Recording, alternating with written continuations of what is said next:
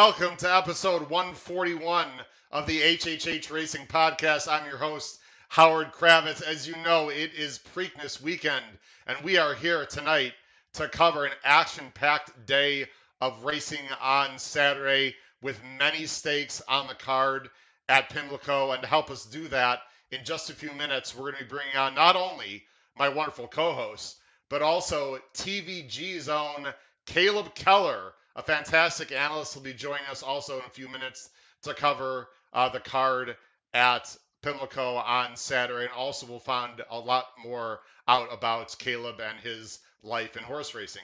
Please make sure, of course, subscribe. We have a lot of people that watch, especially on Twitter, but I also know a lot of you have not subscribed yet. So please make sure you subscribe there on the bottom right-hand side of the screen. You guys know the drill. Smash that thumbs up button. That will get more people to the show. And then also hit that notification bell so that you know when new content will be arising on the show. Of course, you can reach me on Twitter at @HKravitz on the name tag below.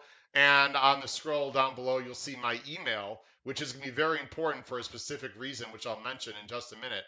hkravitzhorse@gmail.com. Now, you can see on the bottom of the screen, our next week we're going to have two shows, Tuesday and Thursday. However, next Tuesday is going to be a very different show. It's going to be completely all about you. It's going to be viewer and listener Q&A session, as you can see on the bottom of the screen right now if you are watching live on YouTube. So here's what I need. If you cannot join us live on Tuesday for the question and answer session and podcast, please feel free to do one of two things. You can either send me a DM on Twitter. That's what I would prefer. If you follow me on Twitter, send me a DM with any horse racing question that you have, or you could email me, hkravitzhorse@gmail.com, if you have a specific question you'd like to ask us on the show. Of course, we'd love to have you live so we can have a very lively discussion. We will be having some combination of our co-hosts and possibly Kyle Roscoe as well. I don't think it's only going to be me. We should have some other people joining me as well next Tuesday for the Q&A session. But I thought it's a good time between the Preakness and the Belmont to take a little bit of a breather next Tuesday and just go into the mailbag, so to speak, and answer questions. And that's what we'll be doing next Tuesday. So please feel free to ask me some questions. Of course, you can also listen on Spotify, Apple Podcasts, and Anchor. You know that. And the Race Day blog down below the video player. Just press show more below the video player. You can find out about all the great promotions we have here on the HHH Racing Podcast, especially the Race Day blog. We already have a bunch of people here live. We got Bruce is here. He's a huge Clement fan. Steven is here, ready to rock and roll. Jason Casa. Jason, I'm not sure I've seen your name before. If you're new to the show, Jason, welcome to the show. We got Phil Conti. We have Les is here. Again, Steven wants to know about Steven just wants to rock and roll right into what's going on. Oh boy, we have someone that I can't bring up him right now. I know our guest from TVG is going to be very interested in possibly swinging back at Penn State Scott. Ooh, boo, Penn State Scott. We can't have a part of that. We'll talk about our guest who is probably not a huge Penn State fan because he went to the same college that I did. Anyway, before we bring on our wonderful guest from TVG, let's bring on my fantastic co-hosts. They're going to help us guide through the Preakness Day card. We've got, of course, Pete Visco and Paul Halloran. Gentlemen, how you doing today? Hi, Howard. Pete, you got your mic, you got your sound off. I'm sure he'll take care of that. Paul, you got a little emoji going there tonight, huh? That's the limits of my technology. Wow. Well, that is very, very impressive. Pete, now that you're all mic'd up, how you doing? You ready to rock and roll? I'm doing awesome. Let's do it. Hey, by the way, Penn State Scott, wait till you find out that I'm actually not a Penn State football fan. I'm a Nebraska fan, so hope that doesn't put you against me. But whoa, that could be a major issue. Gentlemen, we got a really exciting card, of course, on Saturday, and our guest is waiting backstage. I don't want to wait too much any longer here. Guys, real quick before I bring on our wonderful guest, any quick thoughts about the card Saturday, especially the late pick 5? Anything stand out to you in particular? I just thought it was there's some deep races. I thought especially the first four of the sequence. I think you can go pretty deep, as maybe we'll probably see in some of our pick 5 tickets. And you need that on a big day. It's good to have not small fields. We get too used to seeing those. So I'm excited about the deep fields and some exciting racing. Paul, anything in particular stand out before I bring on Caleb? Yeah, no, I know, Howard, you mentioned the other night, and Pete, how tough a sequence. I really didn't get into it till this afternoon when I had to do my homework. And Sure. I think the turf sprint before the Preakness is about as tough as it gets. Yeah. And I think the other 3 races prior to that, there's not only more than one what you would call logical horse. There's no guarantee that any of the logicals are going to win. So ticket structure is going to be extremely important, in my opinion. And I think it's it's kind of a classic ABC type of thing. You just got to have the right A's, the right B's, and the right C's. Well, we'll be jumping into that, guys. Just for the viewers at home and the listeners, here's what's happening tonight. We talked about this tomorrow. I know we have a lot of new viewers and listeners. We're going back to our more traditional shows, sort of what I envisioned the show being from the start a year and a half ago. So we're going to be bringing on Caleb Keller here in literally about 30 seconds, and we're going to talk to him for about 15 minutes about his background, his life in horse racing, and then we will get into our Pick 5 handicapping. So, of course, we want you to stay on for the next 15, 20 minutes. You can ask questions to Caleb about his life and his background, and then we'll get into the handicapping. So the actual handicapping of the card will start in approximately 15 or 20 minutes or so.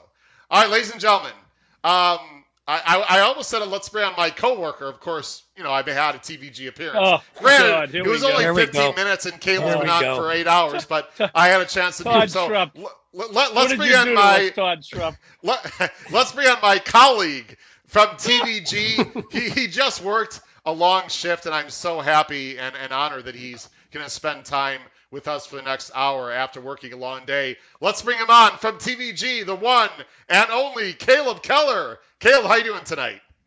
I'm doing well, and as you gentlemen know, you're not working when you're talking about horses, so I've been really pleased with what I've heard from you guys. I had a chance to tune into some of the YouTubes more recently after I met you and download some of the Apple podcasts, but you guys really do a great job of dissecting the race, true handicappers and bettors, talking about ticket structure and whatnot. So you got some top-class insight here on the show. Well, thanks a lot, Caleb. And again, we appreciate it.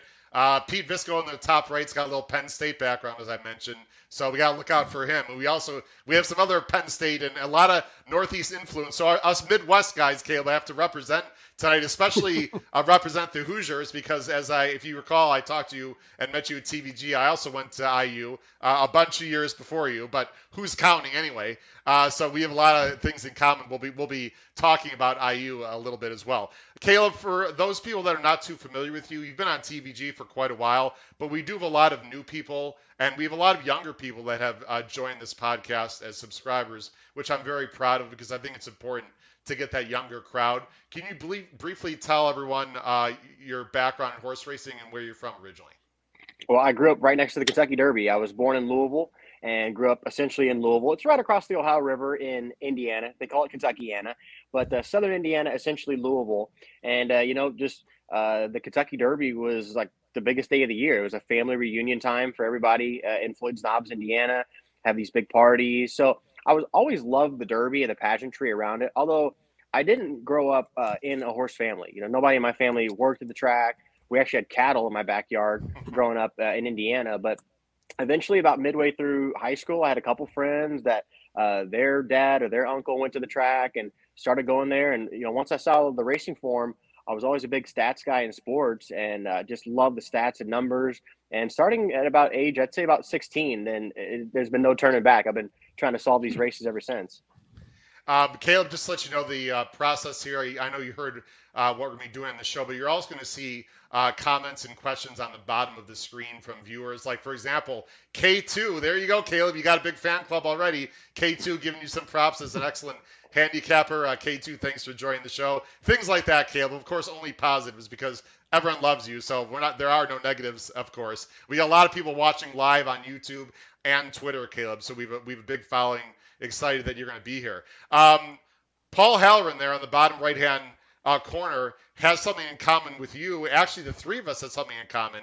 We all have big basketball background. We're going to get into that. Paul, by the way, is a high school and college, I think, Paul, if I recall, basketball referee.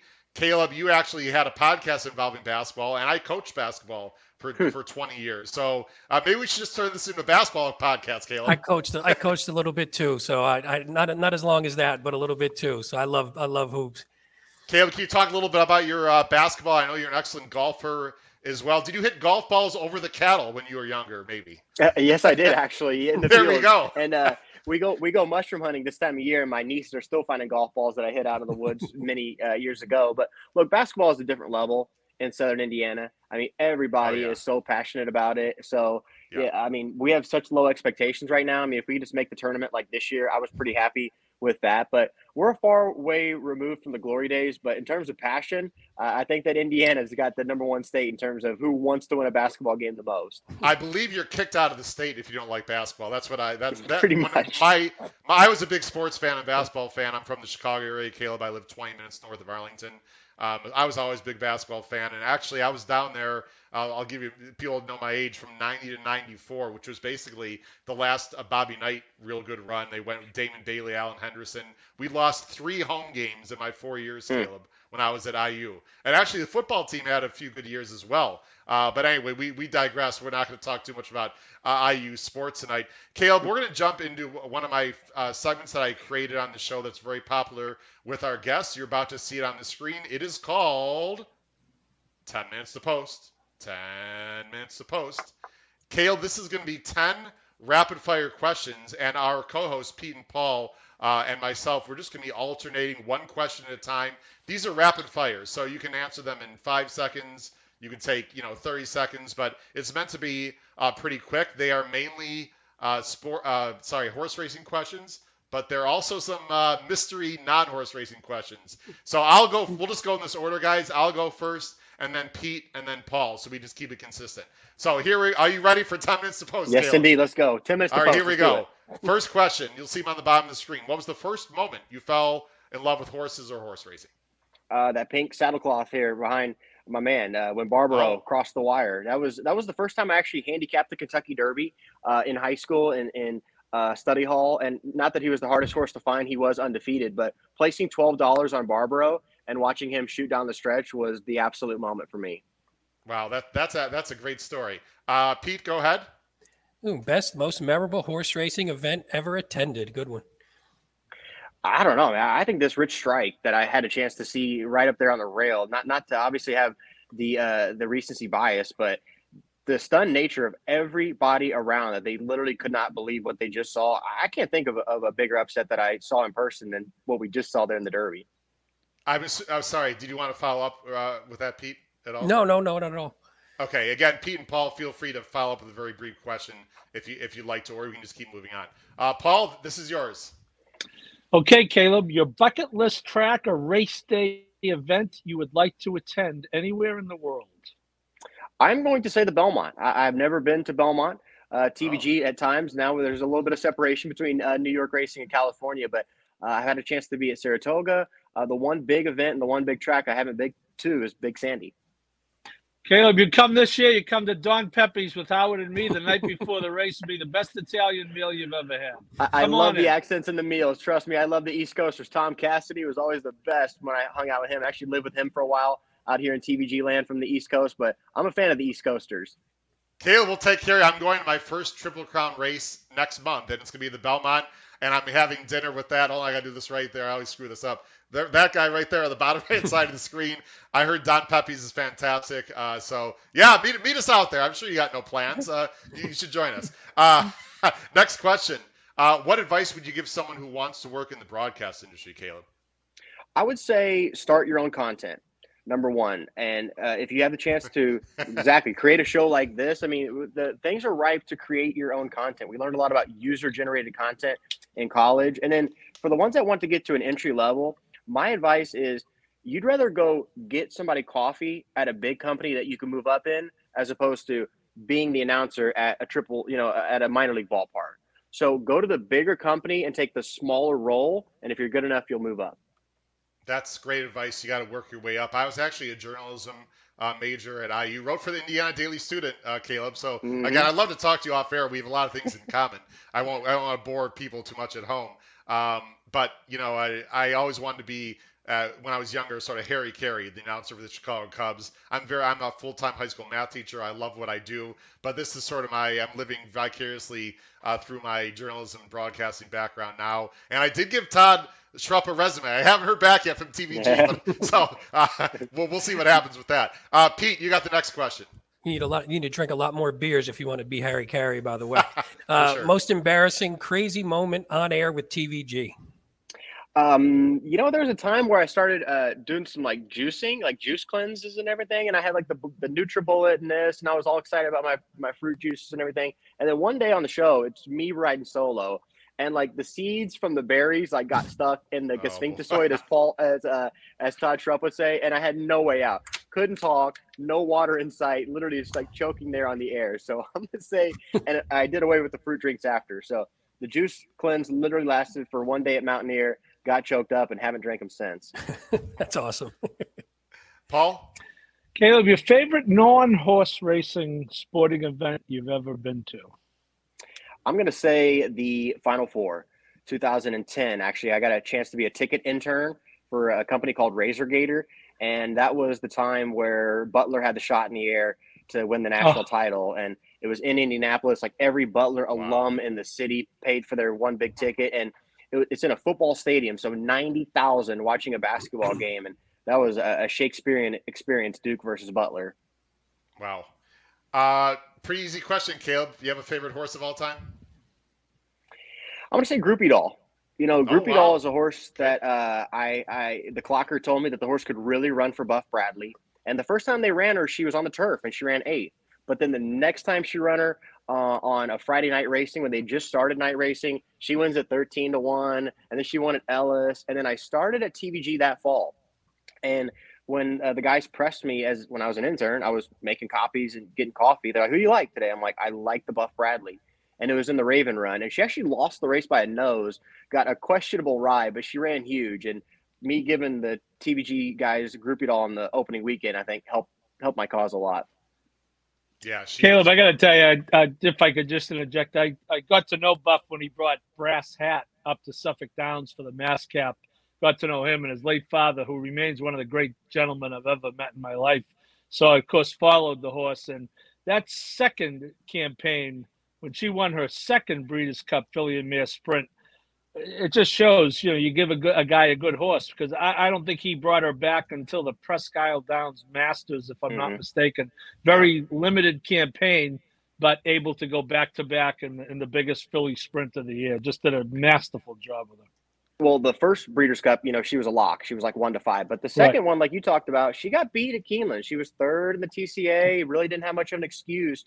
But I do remember in that time in between, I asked Buff Bradley if I could come. Actually, he offered me. So you want to come out and see Groupie Doll? I've been talking about it nonstop on the air. Like, come out and see her at the farm. And she was turned out at the time. So I drive to Buff Bradley's farm, pull up, and there's Brass Hat and Groupie Doll. And as I'm walking up, he said, "Do you want to get aboard?" He was being dead serious. I declined the opportunity, but looking back, maybe I regret that a little bit. Just to let you know, Caleb, Paul there on the bottom right, he writes for the Saratoga Special up in Saratoga Springs, but so he has a lot of journalism and PR background. One of the great things about having Paul and Pete, of course, is excellent as well. Pete, this question is for you. You got to read it carefully. By the way, Pete and Paul, actually, Pete, you can see it. Paul, you can't. I had to throw the next 3 questions, Caleb, are going to be non-horse racing questions, and I had to throw a basketball question. And I know you know the game, so here's the question from Pete. Oh, boy.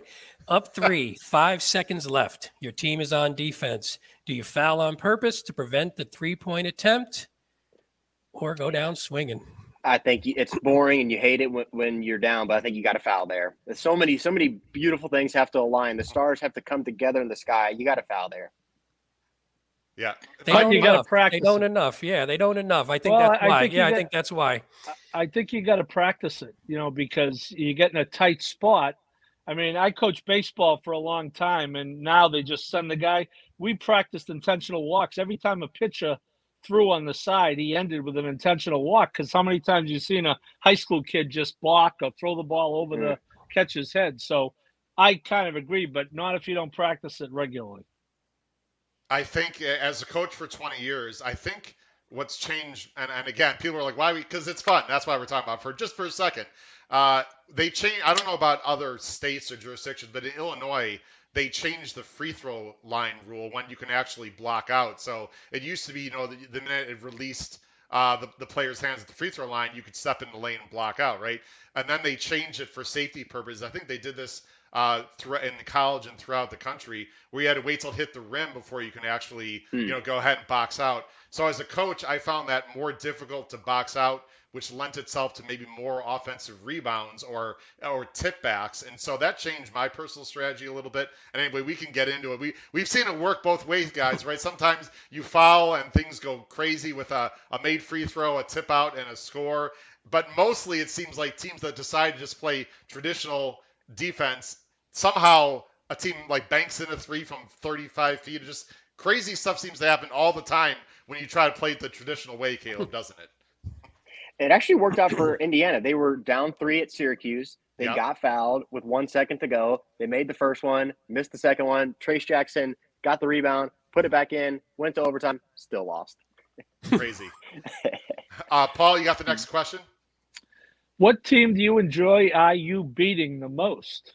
Kentucky. It's not even close. Bro, I missed that game so bad. I mean, it was like the best 3 days of the year was Christmas, your birthday, and Indiana versus Kentucky. So I think Calipari got a little scared when the loaded Indiana team with Oladipo was going to come to Rupp Arena. They were undefeated at home at the time. Cal wanted to go to a neutral site, and Indiana wanted to keep it on campus, and the whole thing crumbled, and they basically haven't played since. But Indiana and Kentucky, not even close to the number 1 team I'd want to beat the Wildcats. Because of that rivalry, one of my least favorite basketball players when I was younger, Jamal Mashburn. I just hated that guy. Number 24 for sure for Patino. Absolutely. Let's see. I got the last question, Caleb. Top songs or artists on your playlist? You know what? I like going back to some 90s hip hop. I got Nas going. I heard Lauryn Hill's going to be at the Preakness. Is that true? But yeah. I like some old school true 90s hip hop. Nice. By the way, Pete lives how far from Pimlico, Pete, do you live?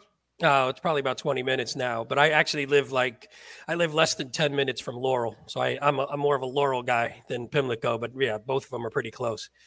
Caleb, I have one more question outside of the, that's the end of 10 minutes supposed, by the way. I hope you enjoy that. I've got one more question I want to ask you, and Paul and I saw this and we had to bring it up. Can you please, you're going to see a picture on the screen here, Caleb, can you please explain to the viewers what that is?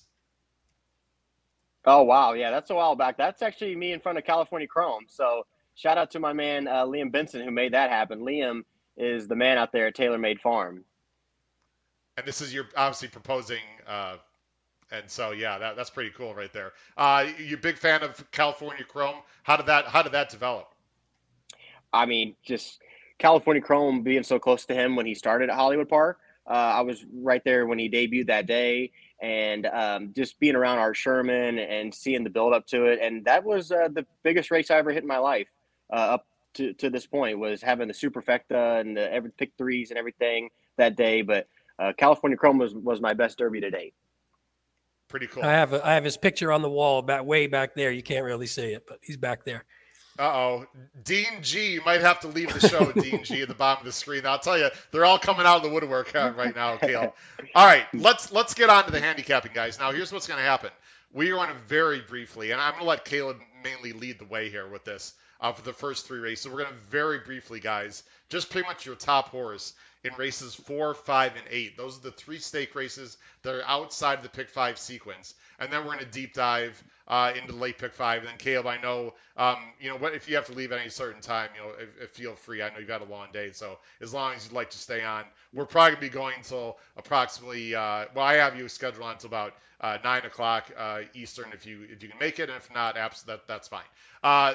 Let's go ahead and start talking about the races here on Saturday. We're going to go to the pick 4 first. We're going to race 4. And Caleb, sometimes we'll show everything full screen. Sometimes we'll show our faces as well. Race 4 is the Maryland Sprint. It's a grade 3. It's 6 furlongs for older males. It's a field of 7. Caleb, who do you like in the Maryland Sprint? I think that Rosario is ready for a big weekend. And yes, he got beat by Mr. Phil last time with the 7. Jackson Traveler, but man, he loves Pimlico, sits that outside stalking trip, and I just feel like we're going to have a really strong jockey move up here. So I'm going to go with the outside horse here, Jackson Traveler. I'm gonna go the 4. I'm going 4-7-6. I like Disco Fair. I'll go ahead and show the PPs real quick here. Again, we're not going to deep dive though. Disco Pharaoh is. I'm not sure I like the 5-2 Caleb. I think I'd like a little bigger price on him, but he's by Pharaoh out of a mine shaft mare, which is interesting because he's a sprinter. But this is sort of the now horse. He's very lightly raced, only 4 lifetime starts, but I think there's enough speed to set it up for Disco Pharaoh. Pete, who do you like in this race?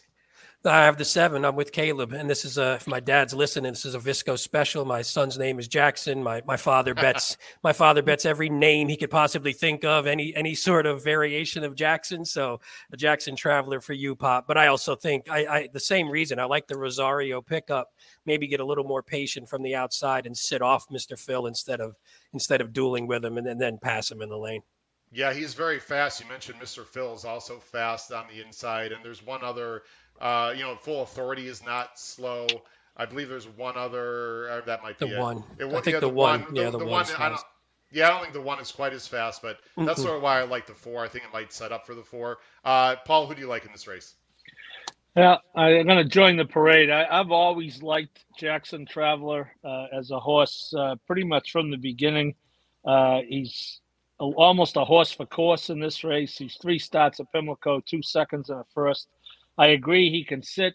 He's also fast. You look 4 races back, he was second to Chateau, and even though Chateau can't finish the deal, Chateau is about as quick on the front end as you want to find. So I think he can go either. Rosario is going to have some options, as Pete brings up, especially being on the outside. He could probably go either way. Sit, but if the horse wants to go, he could take him to the right to the lead from out there. Again, we have a lot of people watching. Thanks for watching. Please make sure you comment the top right-hand side of the screen. And if you're wondering why there are no banners on the bottom of the screen for our picks, we will start that in race 9 for the pick 5. Gentlemen, let's go on to race 5. This is another stake race that is outside of the pick 5 sequence as I bring up the entries here. It's the Gallerette. It's a grade 3. It's a mile and a 16th for the older gals on the turf. It's another field of 7. Caleb, who do you like here? I'm going to take the favorite in this lineup. I think that the 4 is going to get the clear jump on the field. And even though the 4 is riding off 2 defeats, I mean, Plum Ally, I loved her when she started her career. And second to Shantasara, I mean, when Shantasara came off the layoff into the race at Keeneland, the Jenny Wiley, they're already like drumming up how they're going to have an eclipse-worthy type schedule with her. So even though she was runner-up in that race, they think that Shantasara can win the Eclipse title. So 5 lengths is a lot to get beat in a turf race, but still, Shantasara is a monster. Plum Ally is a really strong horse. I just feel like the 4's got so much more speed to offer in this race that maybe the 2 doesn't have early. Yeah, I think the 4 looks like she's low in speed, and of course, Klarovich and Chad Brown is a real combination. Caleb, I want to ask you a real quick question. I'm bringing this back on screen. Jose is riding for Chad Brown. I mean, a lot of riders could ride for Chad and win. Jose's been on this horse before. Is that why you think he's probably on him as opposed to maybe, I believe Joel is there this weekend, or I read, is this he knows the horse best, would be your guess? I think that the style, I think when, Chad is trying to win these races from like 7th, 8th, 9th, that's the preferred style. But when he does have a horse that has above average speed, that's when I think he makes the call to Jose, because this is where Jose wants to be, first, second, or third. It goes a little bit against the grain of the barn, but I think he specifically fits Jose on some of the speedier turf horses. I think that's an excellent. Jose's a little. I mean, he's very patient as well, but I think you make a good point that Jose tends to be a little more aggressive with his riding style. I'm going with the 2, Crystal Cliffs. I think it's pretty much between the 2 and the 4. I am concerned with this Grand Motion mare that she might be too far back, but I'm just counting on Tyler to get this horse in position and not be too far back from technical analysis. I've got 2, 4, 5 here. Pete, who do you like in this race? I have the 2 as well. I went sort of chalky 2, 4, 3, but my hope with the 2 was that maybe the 5 or the 7 can show a little bit of speed and maybe knock the 4 off his game a little bit. But I think it's probably between the 2 and the 4. Paul? Team Chad. Okay. Yeah, I mean, technical analysis is going to be tough. I now they were well. We'll talk about the turf races in a minute when we get to race 9. But I noticed I of course am a full time teacher, Caleb. I was working today, but I did try to watch some replays of Pimlico. They were off the turf today, so I guess they got. Did they get some rain out there? You guys got some rain, Pete, yesterday? Yeah, we got rain. Yeah, we got rain last night. Yeah, but actually poured for a little bit, so it was probably just precautionary to save it for Friday and Saturday, I imagine. Pete, I'm sorry, Caleb. You want to chime in? Yeah, real quick. I know you got the formulator pulled up. So go back to the 2 real quick in Crystal Cliffs and click on the sire, which I think the American public's kind of heard of Canford Cliffs, but roll down and go to the career record. Okay, and look at the 1-2 starts ago on June of 2011. Yeah. Beat Goldakova at Ascot. So that horse is no good, Caleb. She's no good. Come on. Wait, as a career resume. Golda who? By the way, Caleb, I had a show last year, right before the Derby, of my top favorite 10 horses of all time. I think Goldakova was, I'd have to go back 3 or 4 on my list. Just the way her win at Santa Anita, the first time she was at the Breeders' Cup, where she absolutely exploded up the inside. I'm sure you know the race I'm talking about. Gave me chills. That was the fastest turn of foot I think I've ever seen by a horse. Everyone should check out the Breeders' Cup Mile. I don't know the year, but Goldskova's first Breeders' Cup Mile, where she absolutely exploded up the inside, and just like that, put like 3 lengths on the field. Caleb, what an awesome horse that was. No doubt. She had a distinct style too. She had that amazing stride frequency, basically like a Winx, but she also ran with her neck very extended. And her brother Anadin had the exact same style. Anadin was second in the Breeders' Cup Mile, but those horses, they showed you with their neck extension how much they wanted to compete. Oh, man, those I love watching. I think Goldakova was the first. I've been handicapping for 35 years, but really we haven't been too familiar with European horses until the last 15 or 20 years through technology and better stats and whatnot. Goldakova brought my attention to European horses in general. That was the one horse for me that really got me onto European horses. All right, guys, let's go to race 8. Again, this is the last race before the pick 5. And then we'll jump, of course, deep dive into the pick 5. Caleb, I'll have you go first. This is the Dinner Party Stakes. It's a grade 2. It's a mile and 16th. It used to be, I believe this is what used to be called the Dixie Stakes, which, if I recall, was a mile and 8. So they backed this up a little bit. Always a real nice field. This year, it's an okay field. I wouldn't say it's anything special, but there are some nice horses here. Field of 7, older males. Who do you like, Caleb? You know, Brad Cox going into the Maker's Mark week was on Steve Vick, and he pressed him for his one horse he liked the most, and he gave Set Piece.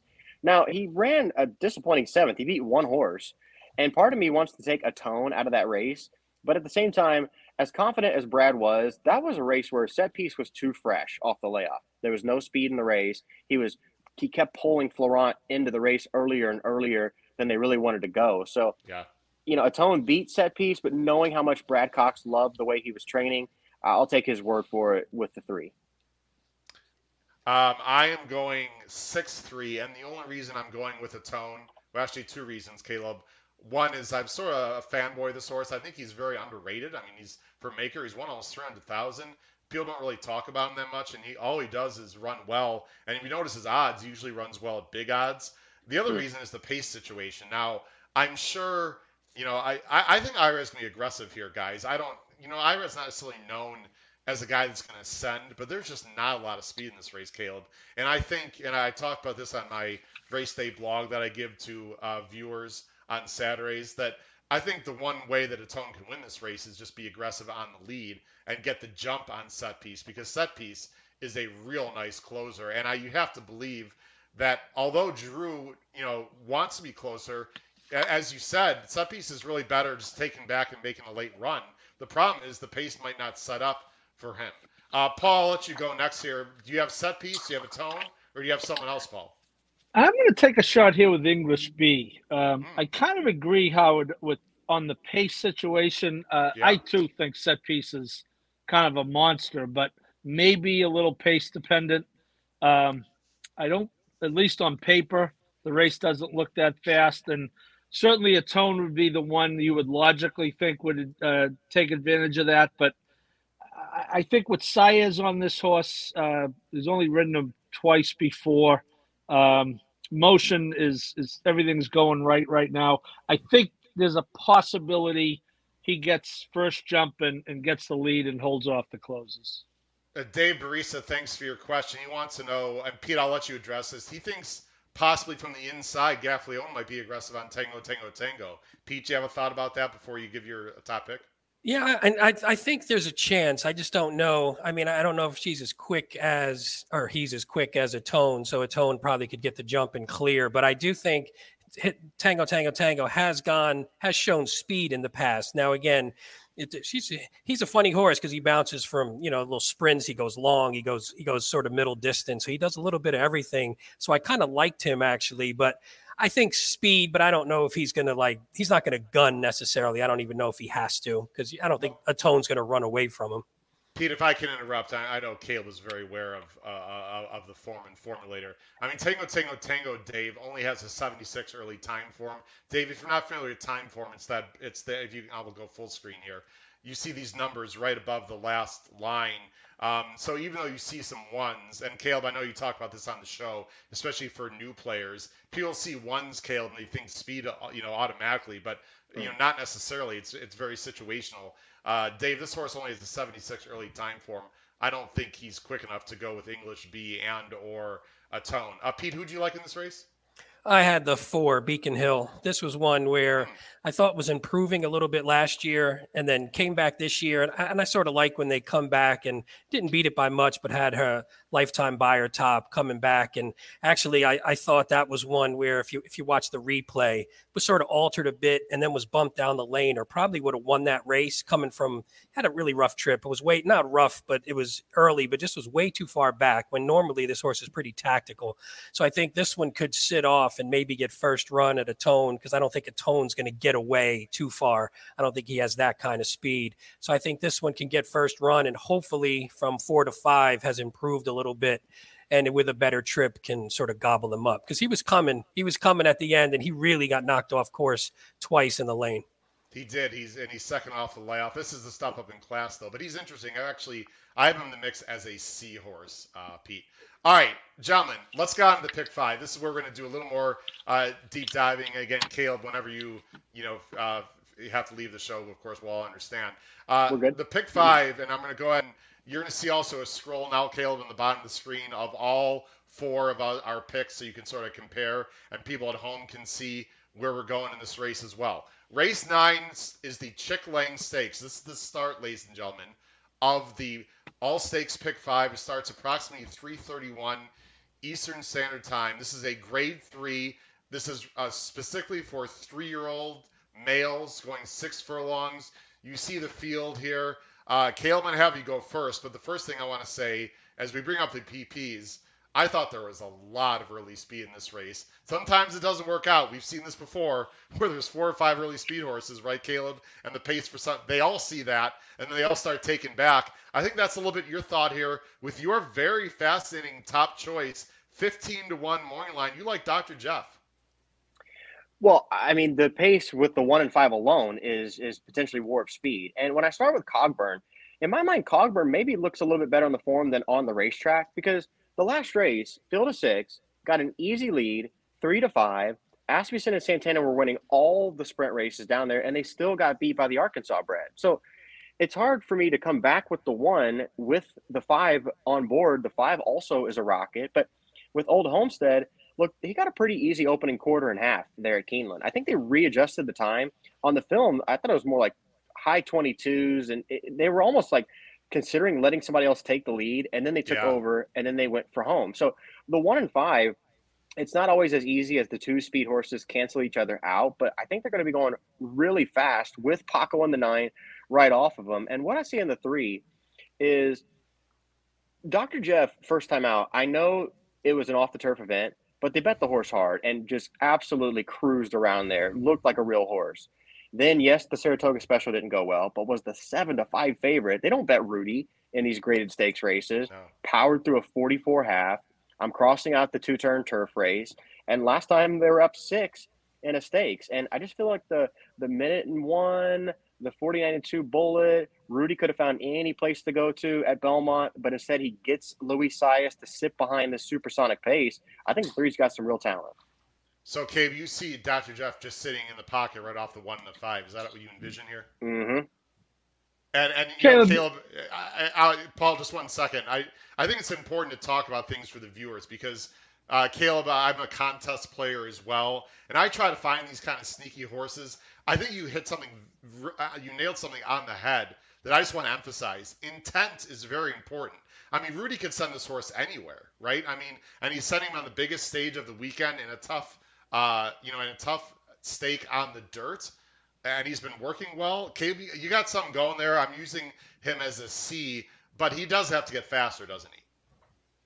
I would say so, but at the same time, how fast is the pace going to be? I mean, does the 1 and 5 hold up? I had enough reasons to be skeptical that in handicapping, we're picking why we want to play the horse, but almost more importantly, we're picking out why we don't want to play the other horses. And I feel like I got a whole long list of reasons I don't want to play these horses at the price. And the 3 was the one at the price that had the upside that was left standing. Interesting. And Caleb, talk a little about the 7. This is the Arkansas bred. I'll go ahead and show that last replay, and I'll go full screen so you can talk over it when Wheelan Springs beat Coburn. This is a real nice Arky bred who gets a nice outside post for this spot here.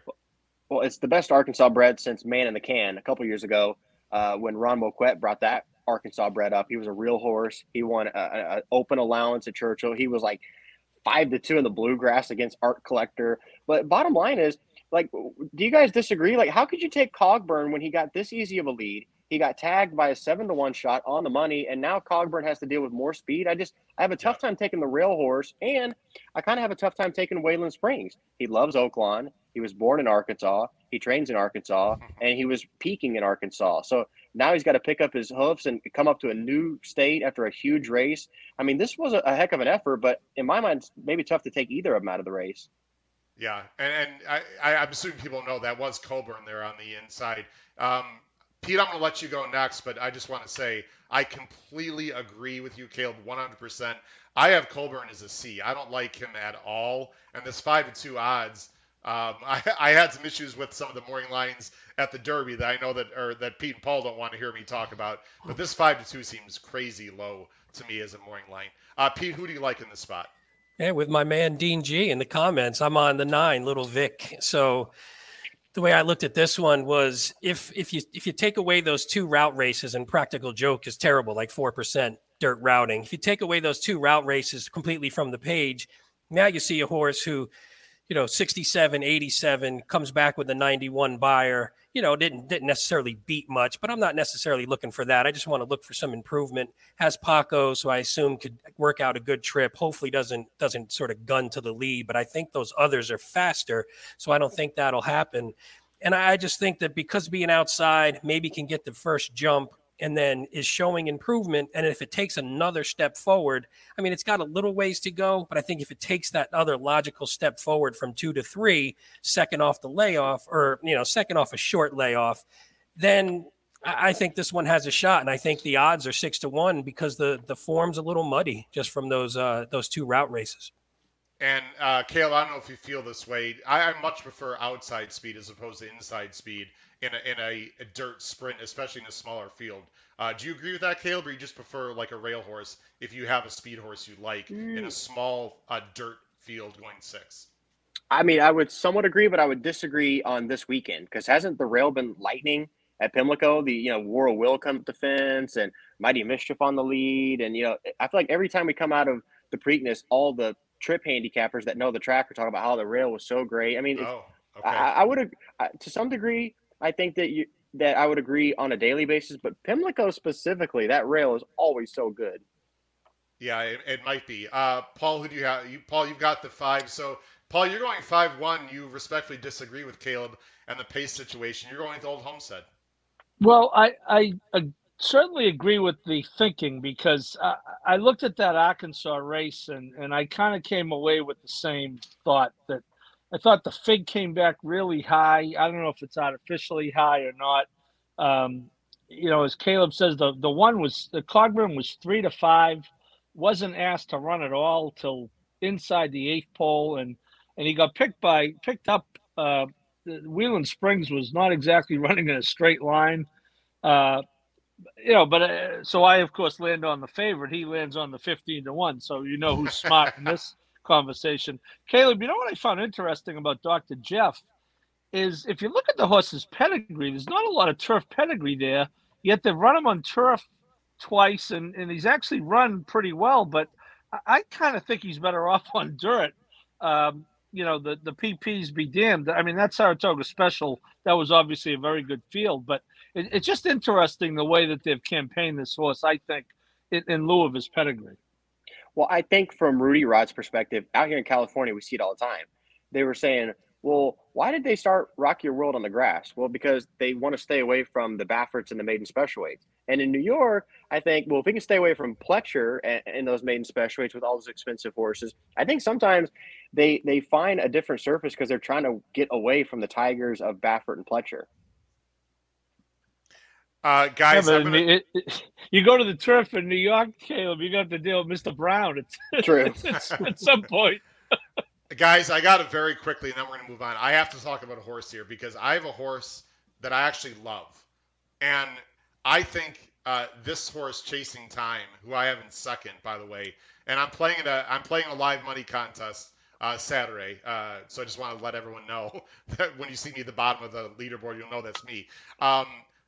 This horse fascinates me. Now, I know he's slow on paper, guys, but in my opinion, this thing could completely melt down. I just think there's a lot of speed in this race. I do not trust a lot of horses, and I'm looking for a fresh face. And I love turnbacks, Caleb, and I really like this horse turning back. I've never thought this horse wanted to go long. I thought his better races are sprints. They tried to stretch him out. It didn't work. He's been working really slow, which, Asmussen's not a guy that has bullet works. But my feeling is that Gaffalione's just going to let, everyone go. Take back. I think he's going to make a big run, and I think he's going to outrun his odds guys. I'm not saying Chasing Time is going to win, but I find him fascinating as possibly the best closer in a race that might fall apart. Caleb, any thoughts on Chasing Time at all? Well, if you love Not This Time, you got to pay a premium. You got to take Epicenter at 4 to 5. You got to take Simplification being bet down. But this is going to be your chance to get this new hot sire at the price with the setup on the card. Yeah, I just think he's interesting, guys. Hey Howard, I actually have him on my A line as well. I like this horse. Okay. The only thing I'm concerned about is I feel like 6 may be a bit too short. I think this is more of a 7 furlong miler type, but I'm hoping because of the potential for a pace meltdown, because there is so much speed that maybe he could just run by him. But I'm gonna use him on the top line just for the sake of the price, if nothing else. Well, we'll go to the next race. The problem, he's owned by My Racehorse. So hey, I have a My Racehorse shirt on, by the way, too. Yeah, I have a My Racehorse shirt on, so that'll be 4 to 5 at some point. Yeah, that My Racehorse money is going to lower my price, but I don't think it's going to affect my trifecta that I'm be playing. I'm going to keep him underneath, guys, in second and third in my tries. I think that's for me, I think that's a good play in that race, in my opinion. All right, let's go on to race 10, guys. Race 10 is the next race in the Pick 5 sequence. This is the James W. Murphy Stakes. This is a 1 mile on the turf, restricted for 3-year-olds. So this is basically the similar race we just talked about, but this time it's on the turf. You see the field there. I was a little surprised, Caleb, when I handicapped without the morning lights, and I thought I might get a little price on Ready to Perform. Obviously not. He is the favorite, but you are going with that horse for Cox and Giroux. I've had this conversation about if there's 2 favorites in the race, do you have to pick them? Like, is it a bad move over time to take 2 favorites? I'm going to take the boring approach with the 5 and 7 here. I think that they're a class above. I'd like somebody to convince me to get another one on the ticket, because right now I've got a really boring 5 and 7 going right here, just too deep to skate on. I feel like the 5's got the best of the late kick and the turf class, and the 7 has the best of the recency with the early speed. So those 2 just looked a cut above here on the grass to me. Pete, you've got the 10, who I have in second. You've got Joe, who won the Federico Tessio and could have gone to the Preakness, but decides to go here instead. What do you like about Joe, Pete? Yeah, for this another Papa Visco special too. My brother's name is Joe, so there'll be some dead money on this from my dad, of course. So I sort of liked. I just think that this one. It's been excellent. I mean, the dirt form has been excellent in 2022. So, and the buyers are just steadily improving, not like humongous jumps, 6, 7, 8 point jumps. And this one, if you look at the breeding, it looks like the turf should be fine for this horse. So I just feel like, Totally agree. yeah. So I just feel like I think this one, again, I wish it wasn't 3-1, but I think this one maybe, hopefully people see no turf. Maybe they let that number float up a little bit because they bet the 5, and then maybe we get a better price on this. But I think this one's made for to probably go on both surfaces, and you don't see that often. So Yeah, I was going to take a shot there. Sorry to interrupt you. He's a half irony of reality. You can see on the screen there who had plenty of races, on the turf that were successful. So I sort of agree with you. I'm going to go ahead and move along, let Paul talk. But I thought this horse had enough turf breeding to maybe upset the top 2 in here. Paul, you're also going with the 7. Is there anything you wanted to add, Paul, with a Ride House that Caleb mentioned? Yeah, I think again, he is 4-1 morning line. I'd love to get 4-1. I don't think we will, but I think he's in form. I think Danny Garden spots them pretty well. Coming off a bullet workout at the Oklahoma on the dirt the day after the Derby, 48-1 on for 4 furlongs at the Oklahoma, which is usually a little slower. I do agree on the breeding on Joe. And Mike Trombetta, of course, is talk about spotting your horses. This horse is dangerous. He is probably going to get bet between the form online, even though it's not turf form. But people in Maryland are going to bet Trombetta. However, I will say going dirt to turf and stakes races, Trombetta is 3 for 23 with a 93-cent ROI. So value-wise, that may not be the play. But I like the 7 a lot in this race, actually. Caleb, as the expert TV analyst on the show, I got to ask you this question on the 10. And if you have insight, that'd be great. I'm assuming you don't, but if you do have inside info, I'd be curious to know, do you think Trombetta is putting him on the turf because he can't be competitive in the Preakness, or the fact that he just actually thinks the horse can run on turf and this is just a better spot? I think that he has to really be wanting the grass, because if he didn't want the Preakness, then he could just go to the Sir Barton, which is coming up next, right? The kind of the undercard 3-year-old race. So, the first, I don't want to look too much into the first turf race. He still made up 5 lengths late. He was 8 lengths down and he got beat 3 lengths. But I think deep down, he really believes that this is a grass type to pass up 2, not 1, but 2 good dirt opportunities on this very card. Yeah, I sort of agree. I don't think the post, by the way, is going to do him any favors, but we'll have to see how the race develops. Let's go on to race 11, guys. Race 11 is, of course, the third leg of the pick 5. This is the Sir Barton that Caleb just mentioned. It's for 3-year-olds that aren't quite good enough to be in the Preakness. They're going a mile 16th. This is always a fun race, Caleb. I enjoy this race every year because you have a nice mix of horses that are coming, maybe out of the Derby or maybe other races that just are a little bit of cut below with some fresh faces. And there is one fresh face, B. Doc, who I remember very well, Caleb. I want to bring us on screen because I was at Keeneland. That was the day where I had my appearance at Keeneland. And I believe, correct me if I'm wrong, you were on aired just before that race. I don't think you covered that race for TVG, because after that horse won, I saw Gabby and Scott Hazelton look at each other, and they looked at me like, where the blank did this effort come from with the 92 buyer? Caleb, but you're going with B. Doc to maybe he's just figured it out. Real nice horse for Doug O'Neill. Yeah, I think that the speed that he had, they had a reason to get on the plane to get out to Keeneland. And the way the horse took off, these Gormleys are fast. And, the race 2 back, he got caught in behind a tidal wave of a horse that won by 10. The second to McLaren Vale, I think, is a quality running line. But, this is a race where Tyler Gaffleone, when he gets close to the lead, he's really strong. And I also found this stat. Gaffleone does not get bet like your Irads and your Jose's and your Pratts. There was a time at Keeneland where there was 9 mounts for Gaffleone where he was 3-1 or under. 9 consecutive mounts. He won 8 of those 9 at odds of 3-1 or under. So when he's close to the lead and when he's 3-1 or under, he's very tough to deal with. Yeah, sorry, I'm just trying to figure out my. This is race 11, right? I'm sorry, the wrong ticker up there. My bad. Caleb, do I have the right numbers for you? I'm sorry, maybe I have the wrong scroll up. No, this was the race that I was the most indecisive about. This was I kept on going back and forth in the race, but ultimately, Ethereal Road, I think that they have well spotted for this one. He made the move for fourth. Maybe I was a little disappointed he didn't get second or third, but the more I close my eyes and see how this race is going to evolve, I just think that the one's going to catch the breather, going to ride that good rail. And, I'm open to discussion on this one for anybody else who's got a strong angle, because this was the race to Sir Barton that I had the least amount of conviction. Caleb, there's a question by Dean at the bottom. I suppose I'll let you address this, Caleb, because you just talked about, possibly speed on the inside. Now, I have not. Have you watched the races yesterday or today? Do you know how the tracks play in, Caleb, or anyone for that matter on the panel? Not just. I think that it's more of an inside track than a speed track. I think that it's good for front runners. But again, I go back to War of Will. War of Will rode the inside and he got the win. But you remember that bomb for Dale Roman? So it was like the 5-horse came out of nowhere with Rosario. That horse also rode the golden inside, but came from way out of it. So was that Commanding Curve? No, that was the Derby. Who was this horse? I went too deep. And all right, so someone will look up who finished second. It was at second, Caleb, right? Yes.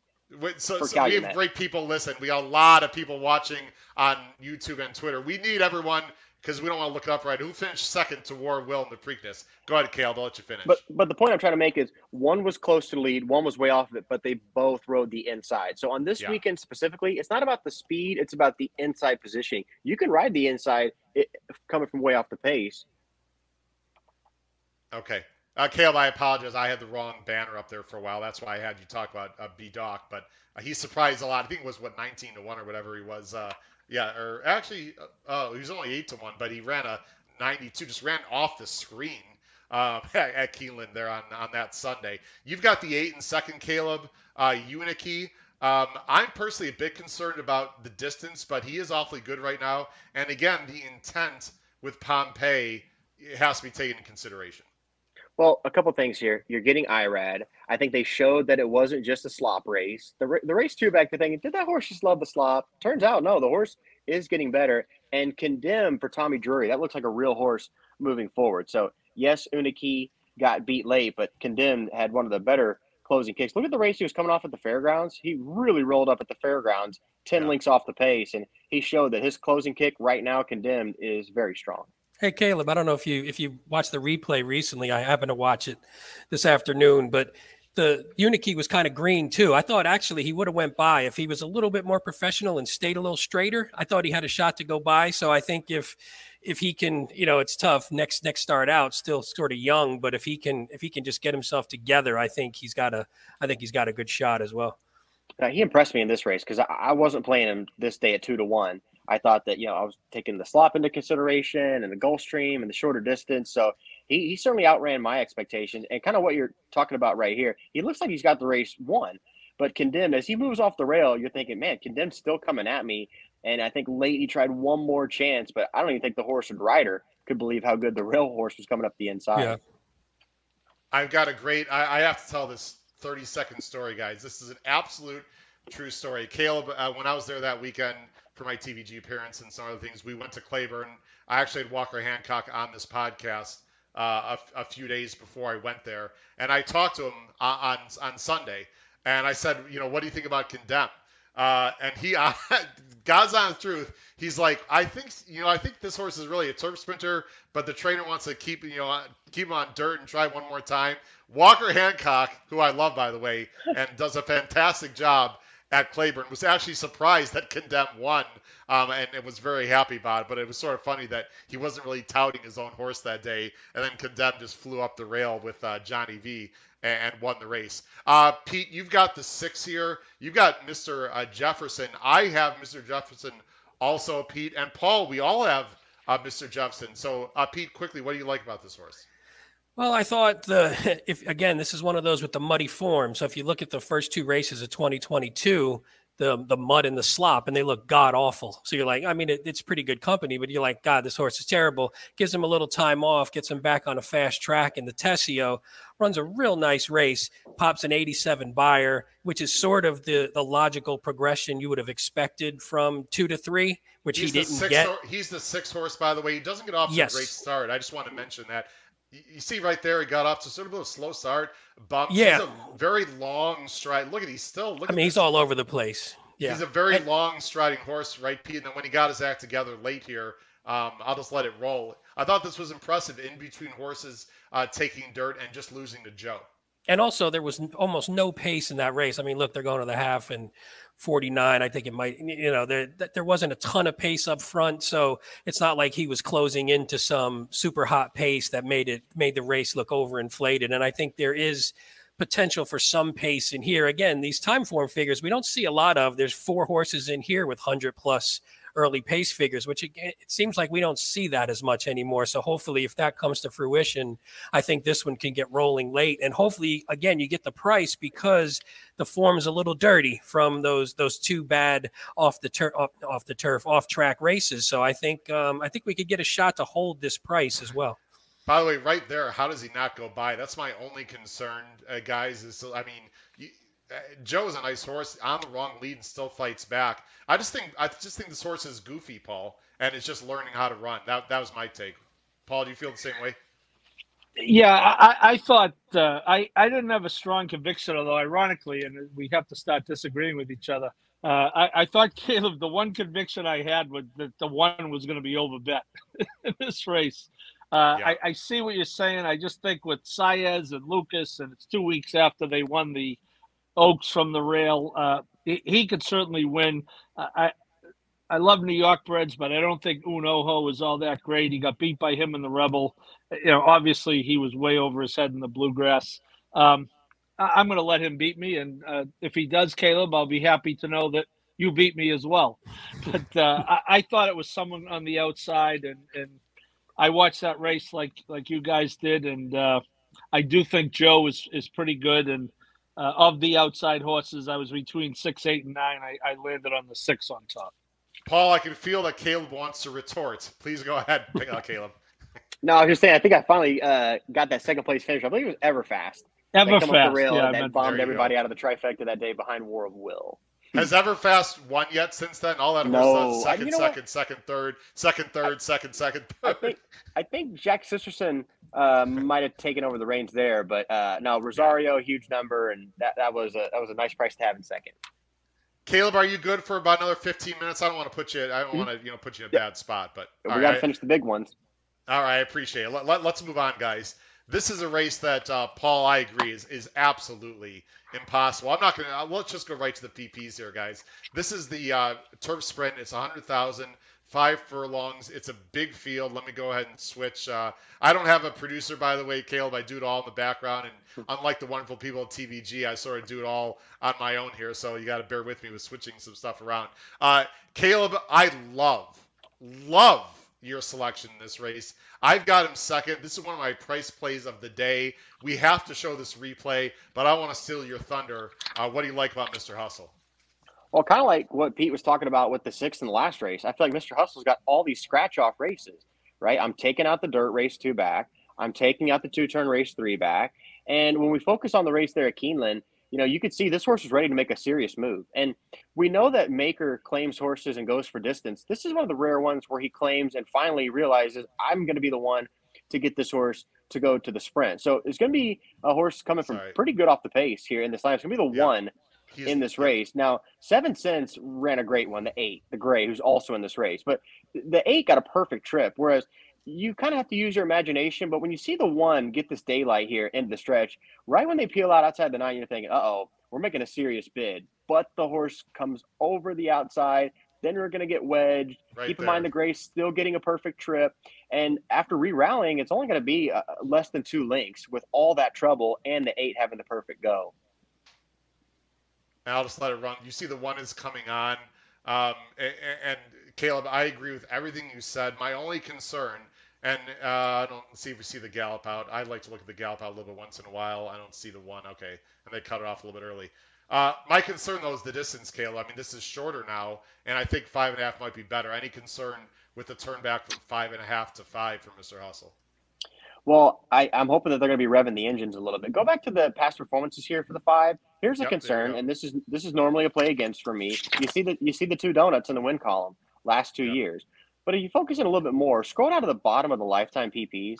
Mr. Hustle knows how to win. If you go to the show all lines at the bottom left. Oh, I'm sorry. Yeah. of the page, you'll see Yeah. that when Mr. Hustle started racing, he immediately knew how to win, and he was like a win machine to start his career. So I like the fact that early on in his career, he knew how to win. He had plenty of victories there. And I just think that with IRAD laying in behind and getting clear sailing, yes, it's a short distance, but the shorter they go, the faster they want to go early. So maybe Yeah. just going 5, the speed Oh, horses whoops. really go for broke up front. I had the wrong boy, Caleb. I'm so sorry. There you go. I was like, I don't see the ones. There you go, Caleb. I apologize. Mm-hmm. There's what he's and he did it going 5 in his debut. So you would think the distance wouldn't be an issue. Plus 46 bullet at the training center. I mean, they know they can't be too far back, and I like everything about this 5. I like Ortiz. I think you make a great point. I'm fascinated with this horse. Caleb, are we going to get the 10-1 morning line? You think? I think 7-1's probably a little bit more in the ballpark. There's other good contenders in this race that deserve a lot of money. Okay. Let's just go quickly, guys, because again, I don't want to keep Caleb on too long.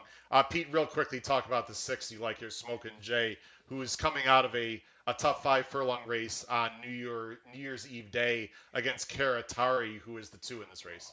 Yeah, and I thought if you watch that race, she actually sort of got shuffled back and was coming late, but Karatari had already sort of opened up in the lane, so wasn't really getting to that one. Plus, I have if you look at the form back there, I think back in June last year, had a real nice hit. My cousin knows someone associated with this horse, I think, so he had given it to us. Right yeah, so I think if you sort of watch him. Oh, sorry, froze up on me. That's all right. It's the one he sort of that's all right. We're shuffled back and is diving through. But I think what Caleb said exactly is this is one where I'm hoping they just decide to go real fast up front.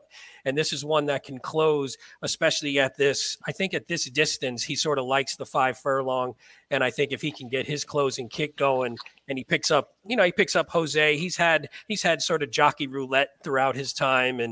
And this is one where I think if he can just get rolling and hopefully, again, they do get a little hot up front, I think he's going to be rolling late. And I think our man Kyle Roscoe in there is with me on Smokin' Jay a bit. Oh, yeah, we've got sorry, there are a lot of comments there. I appreciate all the comments there, Kyle. I see your comment. Real quick, Paul, who do you like here?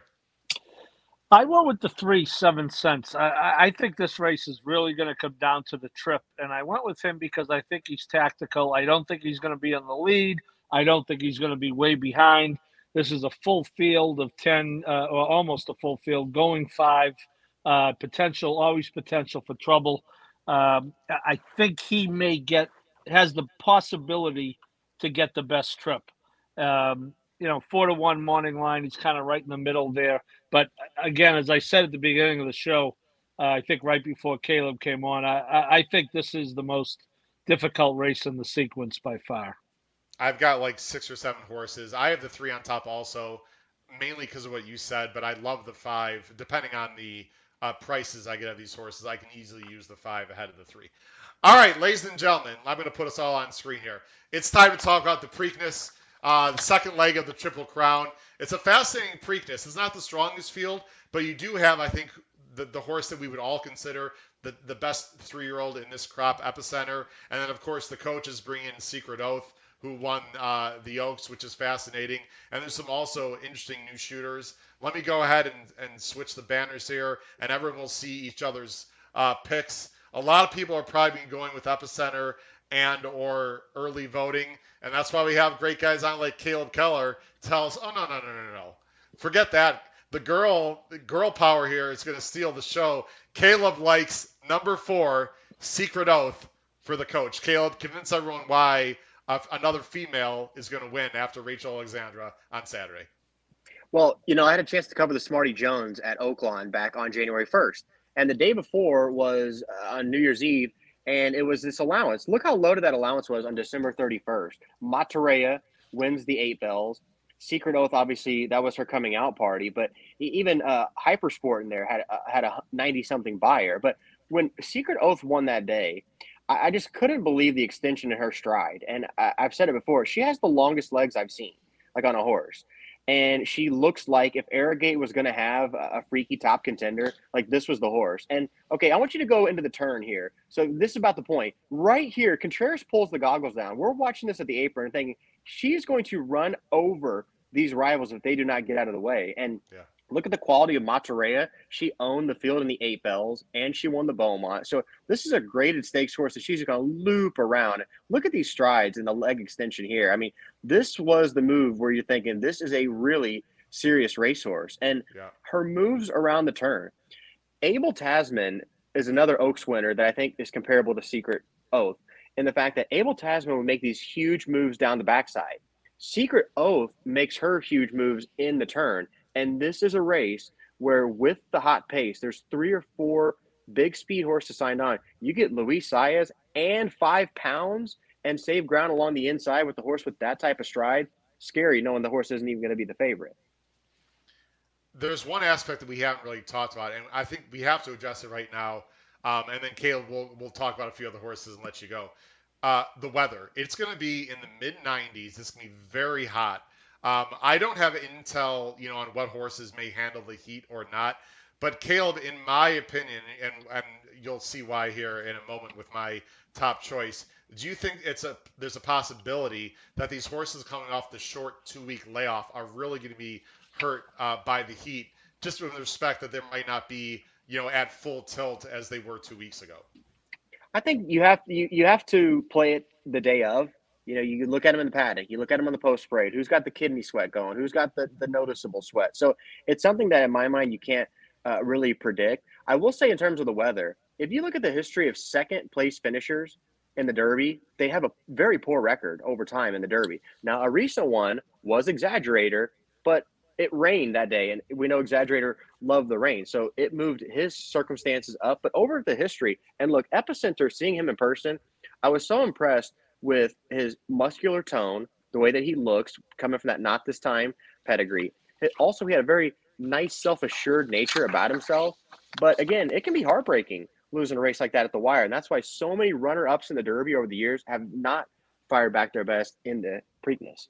Hey, Caleb, one thing on what you just said about Epicenter. I was listening to Naomi Tucker on a podcast today, and she was talking about seeing Epicenter this week and said he looks fantastic, just looks like he's full of confidence. I mean, I don't know how to tell sometimes when a horse is full of confidence, but just looks fantastic. Body looks great. Looks like he didn't even run 2 weeks ago. So I just sort of took that as a good sign if you're a backer of Epicenter. So, I mean, again, maybe the heat will take some of the starch out of that, but I feel like this is one that just, if he's just running well and looking good and feeling good, and Asmussen's bringing him back just because I think he knows this horse is ready to fire another big one. I think he had the right amount of focus too, because a horse like Taba was too lackadaisical. Taba's like, he's just going with the wind. He's really calm and he's a gun runner. But when they started playing my old Kentucky home, that calm nature started to boil up as he anticipated competition. Taba had a horrible post parade. So did Cyberknife. Cyberknife was one you could tell in the paddock that he was too high strung. Epicenter was the perfect mix of both. He was relaxed but very focused, and he was very on cue with anything they asked him to do. So Epicenter truly was an A+ impression of the paddock the whole week of the Derby. Hey, that might come from actually racing your horse every once in a while. Maybe you get a little more professional. What a surprising thing that might be. Hey, Kale, let's talk about the pace of this race. Now, I'm going to save my top pick, which is early voting, for a minute here. Obviously, early voting's got speed. There's very little speed to the inside of early voting. I think most of us would agree, unless simplification sends, that early voting could get the lead if he wants. But you also have Armagnac coming for Yakteen and then Epicenter. So, Caleb, how do you see the flow developing here? Believe it or not, I think we have to start with Fenwick. Okay, roll up to this hopeless 50-1 shot on the line. Okay. The number one question is, why are we even here? Well, if you look at the Bluegrass, obviously it was a poor effort, but their excuse was we got cut off going into the first turn. Like if you roll that tape on Fenwick here, just at least to the first turn, in the Bluegrass, you're going to see, yes, we're going to see, why they even are in this race. So sure, there was a little trouble. Obviously, nobody's buying Fenwick as a win candidate or even a scary threat. Everyone. Sorry, he's the two.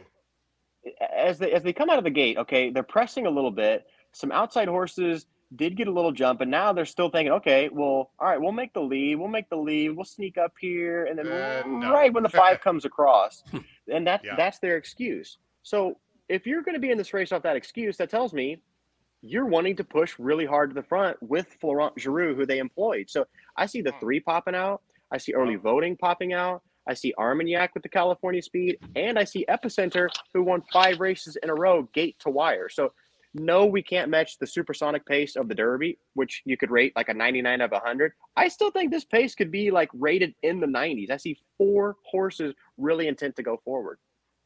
That's fascinating. Pete, I'm going to let you. You've got Epicenter. Paul, you've got Epicenter. No, I have I'm early sorry. voting. I'm sorry, Paul. Paul, you and I real quick. Let's talk about early voting because we both have them on top. I'll let you talk first. Why do you like early voting in the Preakness here, Paul? Well, I guess I like him to sit off. After listening to Caleb very astutely describe how this pace could develop, that's not good news for early voting. But Chad Brown did say that they actually prefer this horse or wouldn't mind this horse to have a target. It's become cliche, but this is the cloud computing thing all over again. They didn't go the Derby. They know they would have got cooked in the Derby. I thought his Wood Memorial was pretty good, although I didn't really like Mo Donegal's Derby, to be honest with you. I do think this horse does have a chance, if not to go the lead, unless he gets caught. If he gets caught up in a 4-way pace duel that Caleb just described, which I could see, because he's right. You don't put Fenwick in this race unless you're going to send him. It doesn't make sense to put him in to have him sit. But I do think this horse is well intended. He's lightly raced. And if I could talk about Epicenter, and, we always want to beat the favorite, and this could be really reaching, but, there's no layoff lines. Pete, you brought it up, which it's an anomaly nowadays to see a horse run for almost a year with no layoff lines. Was it always Asmussen's plan to come to the Preakness if they lost the Derby? Maybe it was, maybe it wasn't. I think Steve Asmussen probably justifiably thinks something was taken from him in the Derby. I think he thinks he has the best 3-year-old, and he's looking for the first possible opportunity to let people know that he has the best 3-year-old. And maybe he does. But if I'm looking to try to beat him, and I'll be, obviously he's an A for me. If I'm looking to try to beat him, I'm kind of going with that philosophy that maybe he could be a little over the top. Maybe it wasn't the plan all along, unless they won the Derby. And Ashes is just kind of pissed off. He got beat by a 80-1 shot like the rest of us are. So that's my theory there. Caleb, what's your opinion on early voting? I know you talked about the pace, but can he sit off in your opinion? And if he can't, is he good enough to wire the field, taking some pace pressure? Click on the dam here for early voting. If you look at the Tisnow dam, okay, and if you look too deep, go to the family tree. Yep.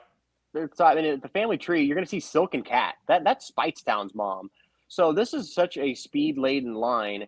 And I don't necessarily, when you've been running off, in his mind, he's a natural-born leader. So, look, if you're in the race and you got a horse that's been open up 4 and 6, I wouldn't try to change it on the fly. So I just think that with that type of speed and that pedigree, you can't stick away from what got you there. And in the Withers, in the turn, I thought he was going to win by like 15 in the Withers. And, maybe he was wrapped up or maybe he was getting a tiny bit tired. But his 7 to 1 mile type speed, nobody can even run with him anywhere close in New York. Actually, that was a very fast pace, Caleb. So I actually liked the Withers. I'll just give my opinion quick, and then Caleb, I'll let you have a final thought, and we'll let you go, and then we'll talk about our pick 5 tickets after Caleb has left the show, because I've already kept Caleb on. We love talking about horse racing, though, right, Caleb? You could probably do it for no hours. Doubt. Absolutely. So thanks for coming on tonight. I don't know if you saw the works, Caleb, at Belmont, but I did happen to see, not in person, of course, but I did see a tape. It looks to me, and Paul, maybe you can speak to this more, since I know you follow. Pete does too, but I know you're very in tune to New York, Paul. It looks like to me Chad is trying to slow him a little bit down early, get him in behind horses, because his works, he really accelerated at the end of his work, and he galloped out really well. And remember, guys, this is a horse that only made his 3rd lifetime start, off a 2-month layoff and almost beat Mo Donegal, who a lot of people thought was going to win the Derby. I have a feeling, Caleb, and I don't know exactly. Here's my gut feeling. I think early voting is going to go, but I don't think he's going to send. I think Jose is going to look to his right and see what Armagnac does. I believe, at least I hope, that they're going to let Armagnac go. Epicenter will be right on Armagnac's flank. And I think early voting sits that perfect pocket trip. And then when Epicenter makes his move on the turn, early voting just tips out the way that we just saw Secret Oath tip out. And then it's a horse race. And the other thing I just want to say is I'm completely against these horses that are coming back in 2 weeks, especially the number 2 Creative Minister. I know some people like him and they say, well, Caleb, look, he's improving every start. To come back off of 2 weeks and expect this horse to move up again, to me, is very unlikely. I don't think Simplification is going to move up. I don't think Creative Minister is going to move up. Secret Oath, I just have a hard time, Caleb, that she's going to move up. I fully respect your opinion, but I'm against her on Saturday. I think early voting to me is the one that can really step up in the buyer number. And I agree with Paul. Epicenter is the horse to beat. I don't know. Is he going to run another 100 buyer? I just, Skippy Longstocking, I think, is not impossible to get in the mix. Caleb, I'll let you have the final thought before you leave us. Obviously, you think Secret Oath. She's going to have to step up, though, right? I don't think she can run that 94 or 95 and win. She's going to have to run maybe closer to 100. I'm assuming you think she can do that Saturday. I really think she can. And when they gave out the early Thorograph numbers going into pool 3, kind of into the last round, she had the 2 lowest Thorograph numbers. She had a couple 1s, and everybody else, all the boys, were kind of stuck at 2. So she had numbers that already were competitive to maybe be a threat in the Kentucky Derby. And I just love Saez with the weight break and the fact that she's going to time this move well. 2 more prices to hit before we go. Go to the 9 here real quick and Skippy Longstocking. Yep. Now, the 9's got a long body of work, but if you look at the Wood Memorial, start that video just a little bit. Yep. With early voting, we got Mo Donegal.